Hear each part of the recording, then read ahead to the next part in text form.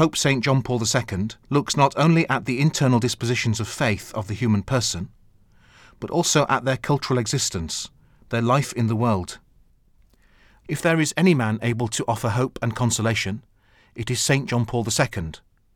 Despite growing up in a devout family and surrounded by a devout Catholic culture in Poland in the early 20th century, changes in the politics and culture of his youth made his own formation anything but straightforward.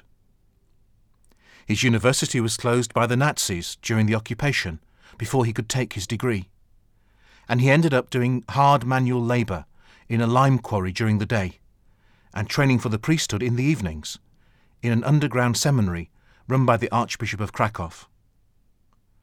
He was ordained and continued to study, but despite being assigned to teach and minister to university students, under communism theology departments were closed and there were limits on public religious practice.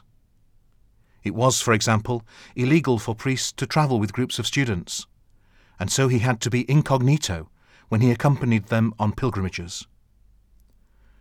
Despite the hostility of the culture to the faith, John Paul II never faltered in his desire to catechize and to form those entrusted to him in the faith. He continued to write and publish in theology, but also to publish poetry and plays, and to take the opportunities for formation offered by cultural activities like theatre and sport. He never gave up on the culture, nor despaired on making the gospel speak within it. This history adds even more weight to his assertion that the power of the gospel transforms and regenerates. When that power enters into a culture, it is no surprise that it rectifies many of its elements. There would be no catechesis if it were the gospel that had to change when it came into contact with culture.